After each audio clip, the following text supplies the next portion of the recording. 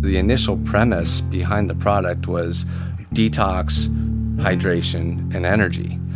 We've evolved as the product has evolved and the market has evolved to really just this notion of recovery, getting you back to your best self faster. That's Dave Kalina, co-founder and CEO of O2, an oxygenated recovery drink for people living active lives. Dave founded the company with his business partner Dan after seeking to replace the high-sugar energy drinks they were turning to after workouts. The quest led them to oxygenation, a process that pumps extra oxygen into liquid and can help your body process toxins faster. This speeds up recovery after a hard workout and was just a differentiator they were looking for.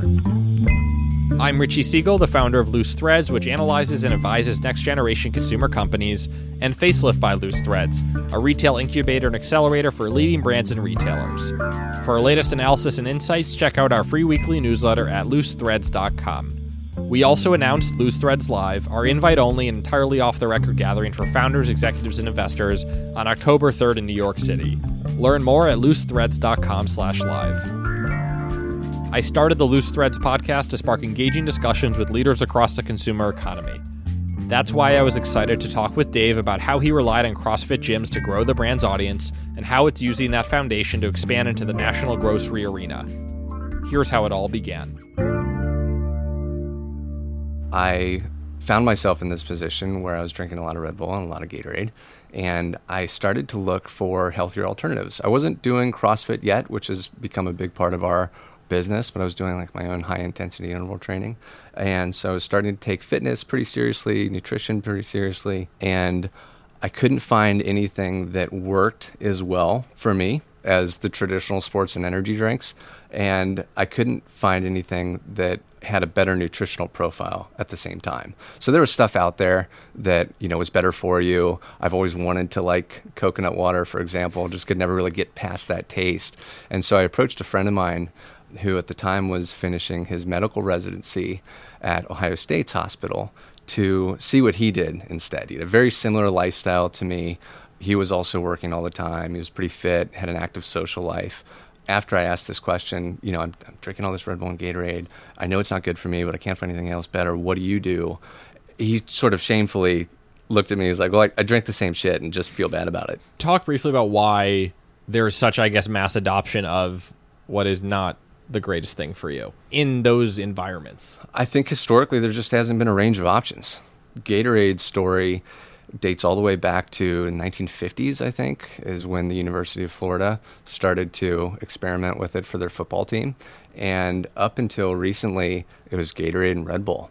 And so if you go to a grocery store or a convenience store, there's still most of the facings are probably dominated by the Gatorades, Powerades in the sports section and the Red Bulls and Monsters in the energy section, but you're starting to see more and more cleaner options available. Mm-hmm. And so I think that with the rise of sort of a more transparent environment in the late 2000s around what people are putting into their body, I think that's also kind of given rise to other brands that provide cleaner, healthier alternatives like O2. Those brands, the Gatorades, the Powerades, the Red Bulls and Monsters, they were also incredible marketing machines, right? Like, would you attribute that to their entire success effectively? 100%. And what Gatorade and Red Bull have both done really, really well is to lock in certain retailers. So an example, Dan and I both went to Ohio State. And so as the company founders, we've got pretty deep roots in Ohio State. The company's based in Columbus. And we had been approached by somebody from Ohio State wanting to carry our product. And it got all the way up to the key decision makers when the decision was squashed because Ohio State has a contract with Coca-Cola, which owns Powerade, and Powerade sees us as a direct competitor. And so I think that many of the sort of legacy brands have done a really good job of locking in contracts like that. But at the same time, more and more options are prolific, especially, direct to consumer. Yep. And so I think that's kind of loosened that grip on the consumers by those companies. Yep. So if we go back to the beginning again. Yeah. I forgot where I cut you off. So I think we were right at the need that both he and I had for a product like this. So the two of us were, at the time, I think we were, in our mid to late 20s. had very few obligations outside of our careers and could effectively conquer anything if we put our minds to it, right? So we kind of looked at each other and like, all right, well, you have this problem and I have this problem. Chances are other people like us do too. We should just make our own drink. How hard can that be? Famous last words. Turns out it's pretty tough. And so we set out to basically build a better mousetrap around 2010. Dan's a doctor, not a food scientist, right? I was in corporate strategy and marketing at an insurance company, certainly not a CPG. Neither of us had any inkling of what it was going to take this product and make it into a real thing. So we kind of spun our wheels for about a year, validated that, yeah, our friends would be interested in something like this. And then in 2011, Dan came across a really compelling peer-reviewed medical study that showed the accelerating effects of ingested oxygen on the liver's metabolism of toxins. And so he shared this with me, and immediately I thought, that's kind of interesting. The strategist in me was already looking for something to make different and make unique about, what's the hook? Like, it's okay to be a better version of Gatorade and Red Bull. People get that. But is that enough? And so immediately I thought, that's our hook. The oxygen thing, that's it. Dan felt the same way. It's like, this is a really underutilized ingredient, so to speak. And in the medical community, it's pretty well known, the benefits of ingesting oxygen, but nobody, outside of medicine really knows that, right? Why do you think that was? It just hasn't been commercialized before. And I can tell you why now. It's really challenging to make an oxygenated drink. But again, our naivety played to our benefit for sure there. So we started to network our way into the beverage industry. And little did we know that there are key players that you kind of have to line up to get something made and produced, one of which is a flavor house. Another is a co-packer. You can certainly try and make something yourself. That comes with its own challenges. But we started to reach out to these folks, and in every conversation, as soon as we got to the oxygen piece, we got laughed out of the room. Had they even heard of it, or they were just like, no? Well, so in the beverage industry, you're taught to keep oxygen out of products, much less put it in. Because? So oxygen is corrosive. It doesn't play well with other ingredients. It's one of those things where there's a certain threshold of, let's call it 2 parts per million. If you're over that threshold in most beverage, you're not in a good place. And so we had begun to have these conversations, and we quickly realized there's a lot to this that we just don't know. One thing being this whole notion of adding oxygen to a drink. So not only do you not want to keep it out, we want to add it in. And so we found that nobody in the industry was really willing to talk to us. And after about another year of spinning our wheels, we thought, you know what, let's just try and make this ourselves. Let's take it into our own hands and see if we can make this drink ourselves, since nobody else will do it for us. And so there was a small restaurant in a part of downtown that was kind of up and coming in Columbus called the Short North. And it was a Cajun restaurant. And Cajun food is all cooked in large batches. And so we approached this restaurant about leveraging part of their kitchen that was underutilized most of the week because the batch cooking was done over the weekend and the kitchen wasn't really being used on Monday, Tuesday. We approached the owner of this restaurant, and he allowed us to pay, $50 a month or $50 a week, whatever it was, in rent, so to speak. And we hired a food scientist from Ohio State to actually formulate this drink. So we gave him some parameters to work within, and he did the formulation. We bought a bunch of ingredients off of Amazon and at our local homebrew store in Columbus, and we procured a old restaurant bar gun from a restaurant supply store. So the type that you would see at a bar that squirts out, the Coke or the Pepsi or the soda water or whatever. And then we also procured, somewhat illegally probably, a tank of medical oxygen. I'll let you figure out how we did that.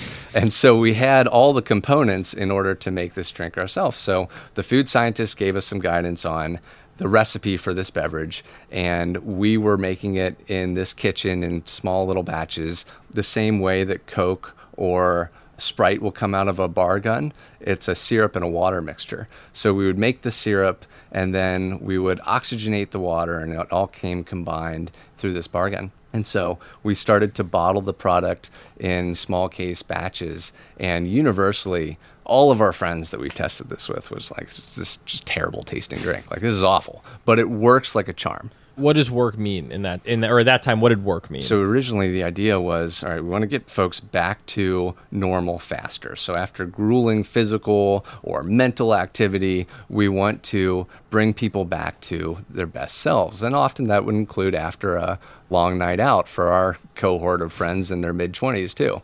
And so folks began to play around with this drink in different scenarios, and it was universally regarded as a very, very functional beverage. Like, this drink just works. It hydrates me really quickly. I feel better after I work out, cures my hangover, et cetera, et cetera, et cetera.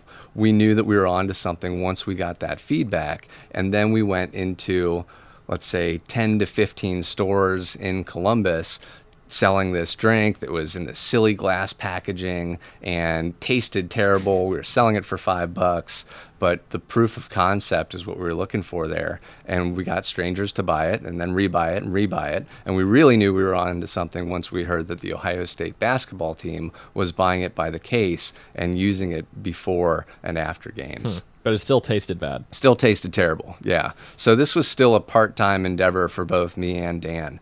But once we had the product to that proof of concept stage is when I became personally ready to take the dive. So we did it was either 6 to 9 months of this pilot, and then I decided to leave my day job. And I knew that we had something functionally, we just had to make it taste right. Right. And so I felt like you could probably hire that out. You could probably outsource that to a flavor house. And we did. And so we found a flavor house that would work with us and partnered with us in a way that really nobody had up to that point, because now we had a track record. We had proof of concept. Whereas before it was just a pipe dream by a couple guys who didn't know what they were doing. And after about let's call it 9-month formulation process, we had the components of this beverage bottled that actually tasted good, and a recipe that was all natural and delivered on those functional benefits that we knew were important, and we were ready to put it into production. What did you go for with the taste? So with the taste, we were looking for something that was kind of light, crisp, refreshing, not overly sweet, something that I would describe as chuggable after a workout. And I think that's where we arrived at. And it's hard to make something taste really, really good when it's functionally equivalent to 2.5 times the electrolytes of, say, a Gatorade, and has as much caffeine as a 1.5 cups of coffee, and only 20 calories and 2 grams of sugar. And it has to be all natural. So that's a pretty tall order. And that wasn't something that I was really willing to compromise on either, especially after I'd invested the rest of my life savings into getting this right. We were going to get it right. So we still work with the same flavor house today. And I joke with them that, we're probably the largest pain in the ass client that they've ever had, because we certainly won that value equation. Like, most of their engagements don't last 9 months in formulation. We played it out until the recipe was actually perfect, or as close to perfect as we could possibly get it. And only then were we going to put it into production. You had kind of the blueprint now of what could be produced. Where to after that? Once we had the formulation prepared, I had pulled together a small group of about 5 people who had served as various mentors to me at different points in my career to effectively build out an advisory board. And from that advisory board, we did a very small fundraise that would allow us to do a large-scale production run. And we found a producer that happened to be already bottling an oxygenated water in a can out in California. I mean, so many stars had to align for this to come to fruition. In retrospect, it's still kind of crazy. Like, the fact that they were producing an oxygenated water in a can in a cold fill capacity, and doing so in a way that was all natural, so it didn't have any preservatives, so there was an all natural kill step in there, and packaging it in 12-pack cases. Those are a lot of things that had to intersect there, but we found it, and we were able to convince this guy to give us a shot, and he did. And so we did our first production run in February of 2014, and I was still the only full-time employee, full-time or part-time or otherwise employee. Dan, the doctor, never left his day job. He was still a doctor. And we had, I don't know how many pallets, maybe 60 to 80 pallets of this product come in, which was a lot for us at the time. And I was solely responsible for selling it. So it was pretty overwhelming once the product actually hit the market. So in terms of the sales, you'd come from the marketing side before. What was the plan or the strategy of how you would get rid of 60 to 80 pallets? Yeah, I came across that plan not too long ago and laughed because it doesn't look anything close to like the actual document. Yeah, the actual document. What was on there? So it was a business plan that I wrote as part of our first round of family and friends fundraising that was modeled largely off of Honest Tea's business plan. Honest Tea made their business plan public, and basically I just took that template and then reworked it to be fitting to O2. It was based around introducing the product to convenience stores and to kind of independent retailers. And I can't remember what we projected in terms of sales or volume or whatever, geography, but it had nothing to do with direct-to-consumer, and it didn't have anything to do with selling to various CrossFit gyms or yoga studios. And now those two parts of our business are certainly two of our largest. So the business plan, as it was written then, was just a more traditional route to market type of business plan for a drink. What actually happened was much, much different. What actually happened was once we had 2 semi-trucks full of this product that nobody had ever tried before roll into town, I had to figure out how to sell it. And I basically sold it out of the back of my car to anyone who would buy it. And for the first 3 or 4 months of the business, that allowed me to get a really, really good feel for what types of retailers are going to perform the best with this drink and what types aren't. And so I quickly realized that it would take me just as much time to drive to our warehouse and pick up 2 cases of O2 and drop it off at a convenience store as it would drive to our warehouse and pick up 10 cases of O2 and drop it off at CrossFit Hilliard. And both of those retailers would sell through that same order in about 2 or 3 weeks. Mm-hmm. So the ROI on my time, which was like everybody is super limited, like I can only make so many deliveries in a certain day, was all with the CrossFit gyms. And it just so happened, based on my own background as a trainer, that I had a bunch of buddies who had CrossFit gyms in the area and were initially willing to do me a favor and put it on sale at their gym. And it turns out it did really, really well. That captive audience is so ripe for our product. I mean, they read labels, which is good for us, and they get it. And our product is also non-carbonated, and every other drink out there in the space is carbonated. And so it's very, very distinct in taste alone. And it's got a very clean nutrition facts panel, which is important. So looking back, it made perfect sense that this audience was going to be so quick to adopt our product. But I remember very early on at one of our advisory board meetings prior to the business actually getting off the ground, somebody asked me if I thought we should sell it at the CrossFit gym that I coached at. And I thought, that's a stupid idea.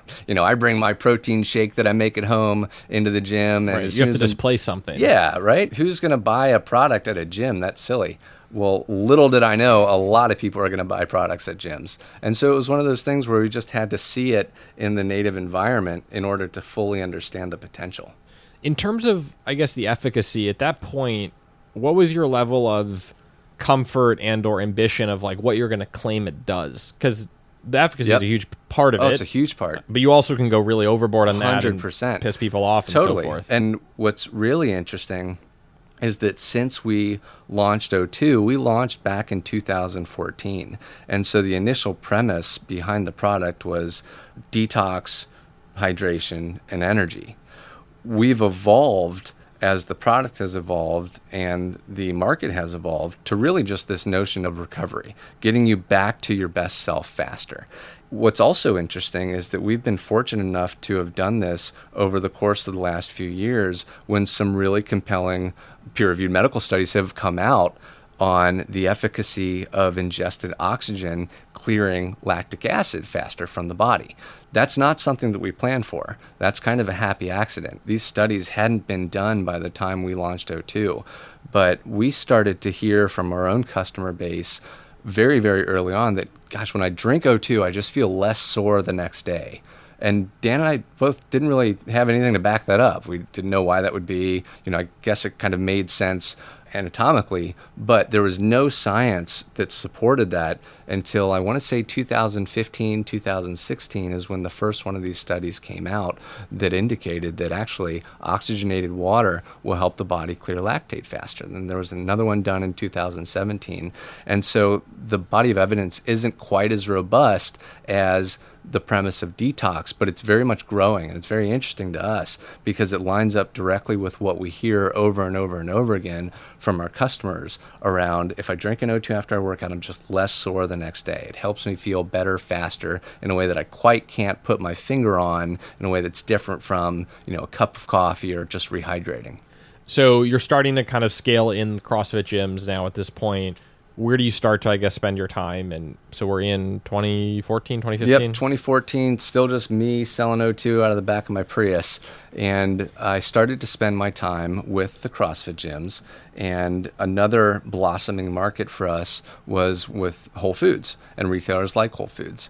So I knew with O2 that I always wanted to get it into Whole Foods. It's where I shopped, and values aligned with what I believe in around food and quality. But I also knew that I didn't want to blow it with Whole Foods right out of the gate. And so one thing that I did early, which I think helped, was to test the waters a little bit with mom and pop grocery stores in the local market so that I could kind of refine the pitch and refine my position and learn about what it would take to be successful in that environment. And so for the month of March of 2014, I was basically camped out at a local grocery store every weekend sampling O2, and it did really, really well there. And so in April, I approached a larger but still kind of regional grocer called Lucky's Market to carry O2, and I did the same thing at that store. And then once it was successful there is when I approached my local Whole Foods store, and the same story.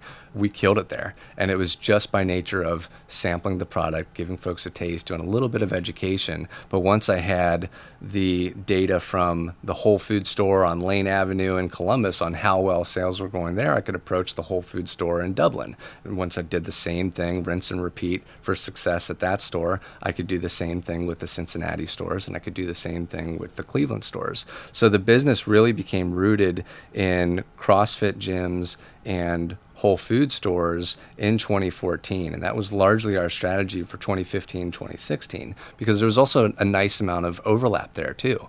CrossFitters shop at Whole Food stores. People who do yoga shop at Whole Food stores. There's a beneficial overlap between the two that actually helps both types of retailers. Are you selling online at this point or not yet? We were selling a little bit online. It wasn't a focus because, unfortunately, we sell a product that's really heavy to ship, right? And high shipping costs were extremely prohibitive at the outset. Now, we did debut our product online in 2014, and we made it available for our friends and family to purchase online, which is basically the only people buying it online at the time. But it was costing us an arm and a leg, and so we didn't emphasize it.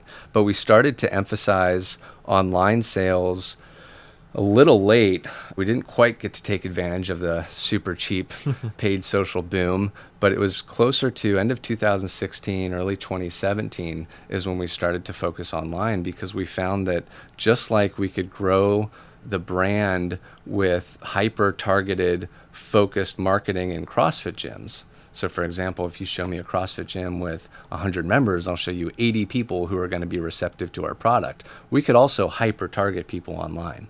And so that's what we did. And we found the same level of upside there, as it just started to work really, really well because it resonated with that same type of person. And it became very complementary to our grocery business too.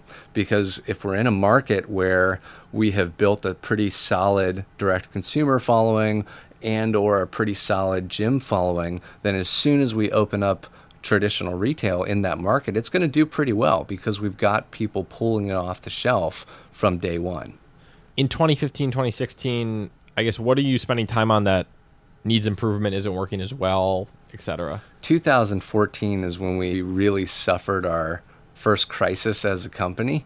And in retrospect, it wasn't much of a crisis, but it really felt like one at the time. That was very, very early on into the first year of the business. I distinctly remember where I was and sort of how this unfolded, kind of like it was yesterday. There was a Facebook message that came through to our Facebook page from somebody who had just tried O2, and he was like, "Hey, this is great. I really love, what you guys are doing here. The flavor's awesome, but the nutrition facts, I don't think it could be possible that they're right, because it says that you guys have 360 grams of sodium in your product and 370 grams of potassium. Can that be right?" And so I look at my phone and I immediately think, okay, this guy's got a nutrition-related question. I'm going to kick that over to Dan the doctor. So I sent Dan a text. I was like, "Hey, man, can you check Facebook? Somebody has a question about our nutrition facts panel." So I go back to what I was doing. I think I was packing boxes for shipment. Dan calls me about 10 minutes later. And that was my first sign that something was off, was a phone call in the middle of the day versus a text message or an email. And so I pick up the phone. And he's like, "Hey, man, are you sitting down?" I'm like, "No, I'm not. What's up?" And so he said, "Well, we've got a problem. You know that guy who just asked if there were 360 grams of sodium and 370 grams of potassium in O2? I was like, "Yeah." He's like, "Well, if that were true, we would have over a pound of salt per can in our product. We made a typo on the label." I'm like, "Oh my God, you've got to be kidding me." And so completely irrationally, I rush out to our warehouse and I start pulling product off of pallets, looking at the back of every can. And sure enough, we made a giant typo on the nutrition facts panel, which said that we had grams instead of milligrams. So I didn't know that this is actually fairly common occurrence in food and beverage, shockingly enough. And there are many ways to sort of right that wrong, but I had no idea at the time. And I was 2 weeks into this. And so I remember thinking, well, we had a good run at it. We got a product that people seem to really like off the ground. And sure, I've disappointed basically everybody who I've ever cared about who's helped me in one way or another with this business, getting it to this point, but at least it'll be a good story in the future. As soon as I picked myself off the floor, basically I called a really prominent beverage attorney and talked through the issue with him, thinking he was going to tell me that, no, it's over. Shut it down. You got to shut it down. And he was like, "Actually, this is pretty common. And you can either hope nobody sees it and sweep it under the rug," which wasn't really our style, or you can try to cover up with a sticker the nutrition facts panel, and technically it'll read accurately, but it'll look kind of silly. You just hope nobody really notices. Also not our style. Or you can put like an announcement on the website and say, "Hey, we screwed up. This should be milligrams versus grams. Sorry." And so I thought, none of those options really sound great, right? But what we ended up doing, I think, was the first time where our values sort of came into fruition and materialized. What we ended up doing was we took the sticker idea and we took the announcement idea and we combined them into one. And we got about 150,000 stickers that read, "Oops, our bad. This should be in milligrams versus grams," something like that. And we spent every weekend hand stickering every single can that we had in our warehouse. We would take a case off a pallet, unpack it, put a sticker on the can, put it back into the case, and put it back on a pallet. We hand labeled about 150,000 cans over the course of those first 6 months. And so that was a moment, sure, of crisis management for us, but it was also a moment of a values-based business kind of living up to those values. That's when, we have 3 values at O2. We take them really seriously: honesty, humility, and hustle. That's when we really figured out how we want to roll as a company. And so over the course of the rest of that year, when we weren't stickering cans, we were trying to figure out the best model to effectively build and scale the business that doesn't involve just me driving around in my Prius everywhere in Ohio. And that was another challenge in and of itself. How did that, I guess, start to come together? Because as you were describing it, there's definitely like the unscalability of you being in the aisle all day. So we ended year one at about 50 to 100 CrossFit gyms and all the Whole Food stores in Ohio, which were all the accounts that I could personally service myself out of the back of my car. And so we then had to solve for the same strategy just on a larger scale. And shipping costs were still pretty prohibitive. But what we were able to do is we found a type of shipper called a small parcel delivery company that would warehouse a couple pallets of our product, and they would pick, pack, and deliver it anywhere in Ohio or Pennsylvania, so our surrounding tri-state area, for $4 a case, 2-day, which is insanely cheap. And so we started to assemble a network of these small parcel delivery companies across the United States who would do effectively the same thing. And then we would just focus on getting products sold into CrossFit gyms and getting products sold into Whole Food stores. And we had a route to market that didn't involve the margin sacrifices of, say, a distributor or the pains of Dave delivering it himself out of the back of his car, but was close to scalable. All right, so it sounds like the direct business is kind of starting to grow a little bit in terms of inflection points or where you're spending your time 2 to 3 years in now. Yeah, 2 to 3 years in, I still had my hands in most things.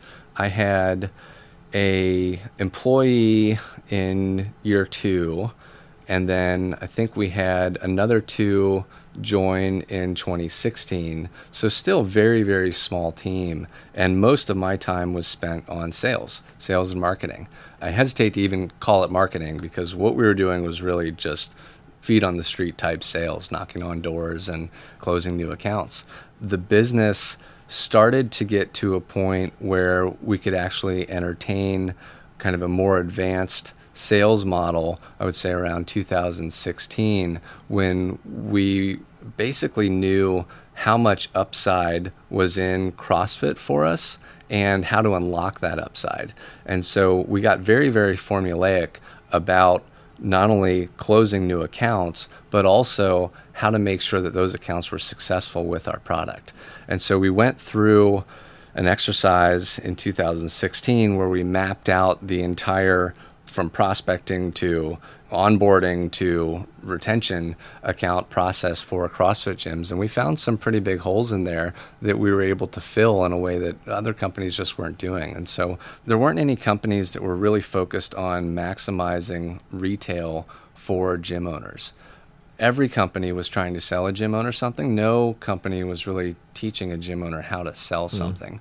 And so I kind of had to learn fast the keys to retail and do so in a way that would allow me to train folks who had no retail background on how to set up a retail operation and how to, instead of making it a time suck, an actual revenue generating activity for your business.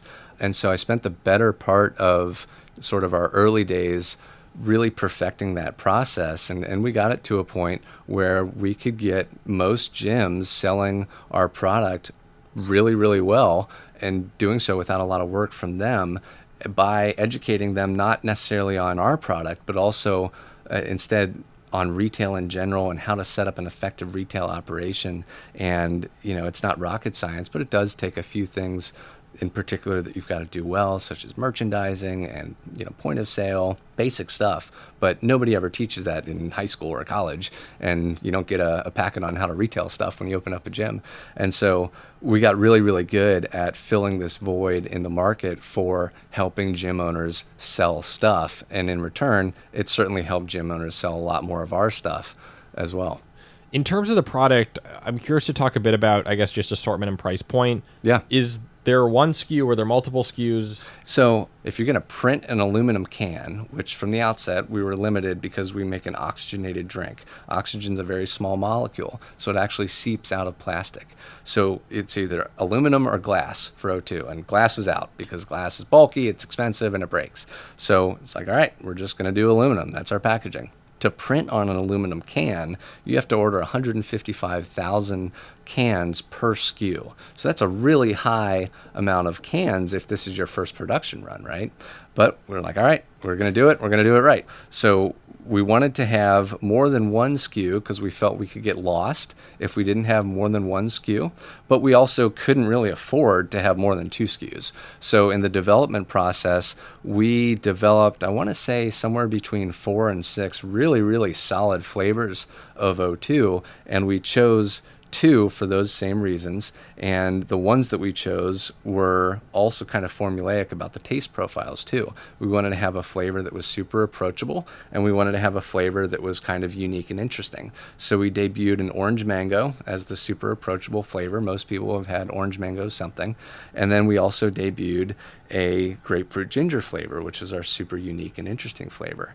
We found that people kind of enter the brand through the orange mango flavor, and then they're like, this is actually really, really good. Let me try this other grapefruit ginger flavor. I'm not crazy about grapefruit or ginger, but I'll give it a shot. And people love it. And even the people who, as I mentioned earlier, just are kind of grapefruit or ginger skeptics, absolutely love that flavor. So it gave us enough to be dangerous on the shelf with 2 facings, but it also wasn't so much that we had 2 years worth of inventory in our first production run. And so over the time, as we've kind of gotten those 2 flavors more and more in the market, for the first 3.5 years, those 2 flavors were the only option.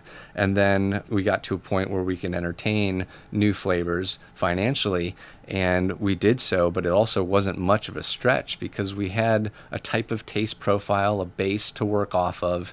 We had a formulation that was not too sweet, very crisp, refreshing, nothing artificial, low sugar, no aftertaste. And so making other flavors off that base formulation wasn't too much of a challenge. And we also knew that a lot of people who were existing fans of O2 wanted something caffeine-free because either they work out at night or they want to give it to their kids instead of Gatorade. And so our second set of SKUs that we came out with was almost a replication of that same formula of the first set, the formula being an approachable flavor and a unique and interesting flavor modeled off of that base formulation. We debuted a caffeine-free lemon lime and a caffeine-free blackberry currant. The lemon lime was kind of the more approachable flavor, and the blackberry currant was the unique and interesting one. And it was very, very easy to do that because we had 3.5 years of customer feedback and customer demand, and it was really only 1 degree of separation from what we were already doing, 1 degree of innovation. And then in terms of price point, so O2 is a fairly expensive product relative to other sports or energy drinks. It's $3.49 per can. And we priced it at a premium on purpose. One, you kind of get what you pay for, so it's expensive to make a high-quality product. But 2, I knew that price was, and I'm sure still is, the number one indicator of quality to somebody who's never heard of the brand or the product. And so by pricing it at a slight premium to Red Bull or Highball or Fit Aid or Kill Cliff or... which are like $2-ish? Yeah, high 2s. Yeah. We would be conveying that, hey, this is a better product. And so that's what we did. And we've been able to generate as much, if not more, volume at those prices, which is great for the retailers too. Our margins are in line with the margins on other beverages, but for every product that's purchased, they're making a lot more per unit than they would be a lower price product. So when the retailer gets behind it like that, they'll merchandise the hell out of it. They'll build displays because they know it's going to help them hit their profit goals. Bring us up to kind of the present in terms of where your priorities were, kind of inflection points, Yep. and then I guess how you're managing kind of all 3 parts of the business now. The biggest inflection point for us in the last few years has been when we got to a point where we could raise a significant amount of capital and start to do some of the things that I'd known that we needed to do with the business. We just didn't have any money for it. So we did a pretty comprehensive label redesign in 2017, a rebranding exercise. And that was something that was well needed and cost a good amount of money to do and to do it right. But we had made the original O2 label ourselves, me and Dan the doctor and another designer that we found, basically on a PowerPoint. And that can got us so far, but it was time to kind of revamp the can and revamp the brand. And so we did so in 2017. And in conjunction with that exercise, we also started to retail at Kroger, which was a company that's super, super large and is also a local company to us. They're in Cincinnati. We were in Columbus. And Kroger had kind of been chasing us for the past few years to offer O2 available for sale in Kroger, but we just didn't have the capacity to support it. So once we got to a point where we had the capacity to support Kroger, we entered that retail environment. And that was certainly an inflection point in that it showed us that O2 could be successful outside of the gym and also outside of the natural grocery environment, which is just a different crowd of people. Everyday people don't really shop at Whole Foods or go to CrossFit, right? Everyday people definitely go to Kroger, and we were very, very successful there. And so if there was an inflection point, I would say it was around 2017 when we started to really get a better understanding of the brand that we wanted to build, have that reflected in the packaging, and start to work with mainstream retailers like Kroger and get a better understanding of what it took to be successful there. Did the move into Kroger and call it to the broader market change how you marketed the product, or was it never actually marketed as a CrossFit thing in the first place? I would say that it's evolved, certainly, kind of how we show up, for sure. We try to, and we're still wrestling with this, is how do we maintain our identity as a high-end fitness brand in a way that's not super alienating to people either. So it's changed a bit, but I wouldn't say it's changed too much, because at the end of the day, O2 is certainly for people who are exercising at a high intensity and who care about what they put in their body and don't have, all day to lay around after a high intensity interval training workout or a high intensity workout. If anything, it's changed how we approach the business in terms of different retailers. So our go-to-market with Whole Foods looks a lot different than our go-to-market with Kroger, because they're just going to sell different volumes of our product. And so applying the Whole Foods playbook to Kroger wouldn't make sense, and applying the Kroger playbook to Whole Foods wouldn't make much sense either. In terms of scale, I guess, how do you think about what is possible and then also what is realistic through the lens of not ruining what you've created in terms of going too fast or too big or so forth? Yeah, we've been pretty careful about avoiding going too fast and too soon. Going into this, I didn't come from a CPG background. I didn't know what I was doing, but I tried to study what led to failure in other companies, and it would often be companies trying to bite off more than they can chew too early on. So we've been real meticulous about our growth from the outset, with the intention of having a line of sight to success at every single retailer. So we've never wanted to get a bunch of placements on O2 and have the product just sit on the shelf. Getting on the shelf's the easy part. It's getting off the shelf that's the hard part. But nobody tells you that when you start this. I look at what we can actually support, and it becomes much more of a factor of what's realistic versus what we want, right? I've got a team now of 13 people, and they're all incredible. And as much as I would love to tell you that we could support 20,000 retailers, we just couldn't support 20,000 retailers yet. But we can certainly support 1,000, and we can probably support 10,000. And so as we go from guaranteed success or close to it at those 1,000 retailers, and that becomes 5,000, that becomes 10,000, we start to learn our way into what it takes to be successful at 20,000. And that's been the idea, is to grow in an incremental fashion where you can make sure that your existing retailers are successful, and so that any new retailers are probably going to be successful too. I think that the size of the market is huge. We play in a very big, attractive, growing market, and at this point we know how to attack it. So the size of the market has never been the question. It's whether or not we can actually do it justice, and we can ensure that each retailer selling our product is successful, and we can ensure that any direct-to-consumer campaigns that we're running aren't just a giant waste of money. So it's not so much a question of market size as it is a question of sales and marketing for us at this point. What's been the cheapest and most expensive lesson you've learned building the business? The cheapest lesson was probably the story I mentioned earlier around hand stickering 150,000 cans, because that was a great lesson in humility and hustle and honesty. And you make a typo on a package once, you don't make that again. That took up a lot of time and energy. By no means did it take up a ton of cost to do that. And it also gave us a foundation for a values-driven business that we treat very, very seriously today. The most expensive lesson that I've learned has probably been that there's a lot of noise out there with respect to paid social, and not a lot of outside expertise that can deliver on that. I think it became very, very easy in 2014, 2015, 16, 17 maybe to build and scale a brand on cheap Facebook ads. That's not the case so much anymore. And so there are a lot of companies, a lot of ad agencies, a lot of marketing agencies that tout themselves as experts in that field. And I was in a tough position last year where I hired a group that I thought was going to be best in class and spent a ton of money with them. And our results just went from good to bad really quick. We've since taken that in-house, and I think that's been a beneficial lesson, but it's also been a pretty pricey one for me. In terms of what's on the horizon, what are you most kind of excited about in the next 6 to 12 months? So we've already validated the market over the past few years, and we've validated our ability to attack it and our ability to get a product that people really, really like in their hands, and we've seen them repeat purchase over and over and over again.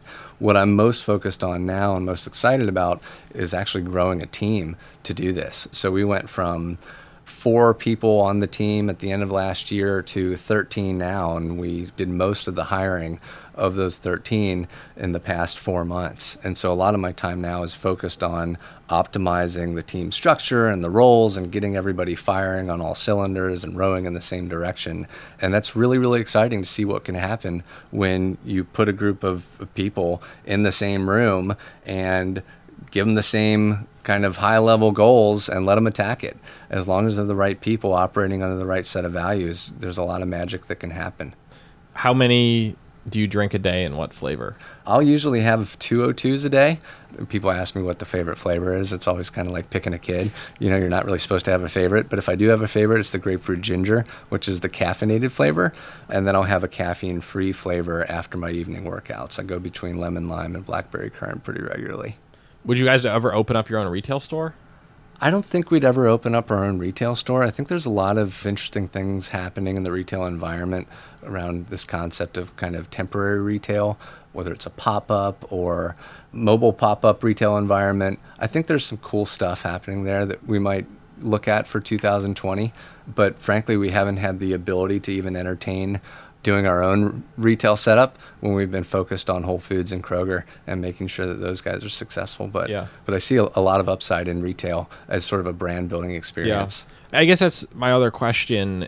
Given where we started talking about how the Red Bulls and the Gatorades of the world just spend hundreds of millions, if not probably billions of dollars on marketing, do you feel a pressure or inevitability that you're going to have to play that game that they're playing of sponsoring athletes and games and all of those things? Or do you see a different path to get to where you want to go? Naively, I may see a different path. I don't see us spending the amount of time or energy, much less resources, on mass marketing that the larger companies do. It's just not our game. I see a tremendous amount of upside in the types of marketing that they're probably just not looking that closely at. You know, influencer or paid social still, I think, has a good amount of upside. Non-traditional retail, like CrossFit in many ways, is a marketing vehicle for us, yoga for that matter. So I think that by continuing to spend our time with more untraditional approaches to building a brand, we're only going to benefit. And I don't think that we could go head to head with those guys in that more traditional type of environment, even if we wanted to. So I don't feel that pressure. And maybe we'll get to a point someday where we, have tapped out all the upside there is online, and we've tapped out all the upside there is on branded partnerships and influencer type partnerships, and we go into mass advertising on TV, maybe, but I don't see that coming anytime soon. Awesome. Thanks so much for talking. Thanks for having me.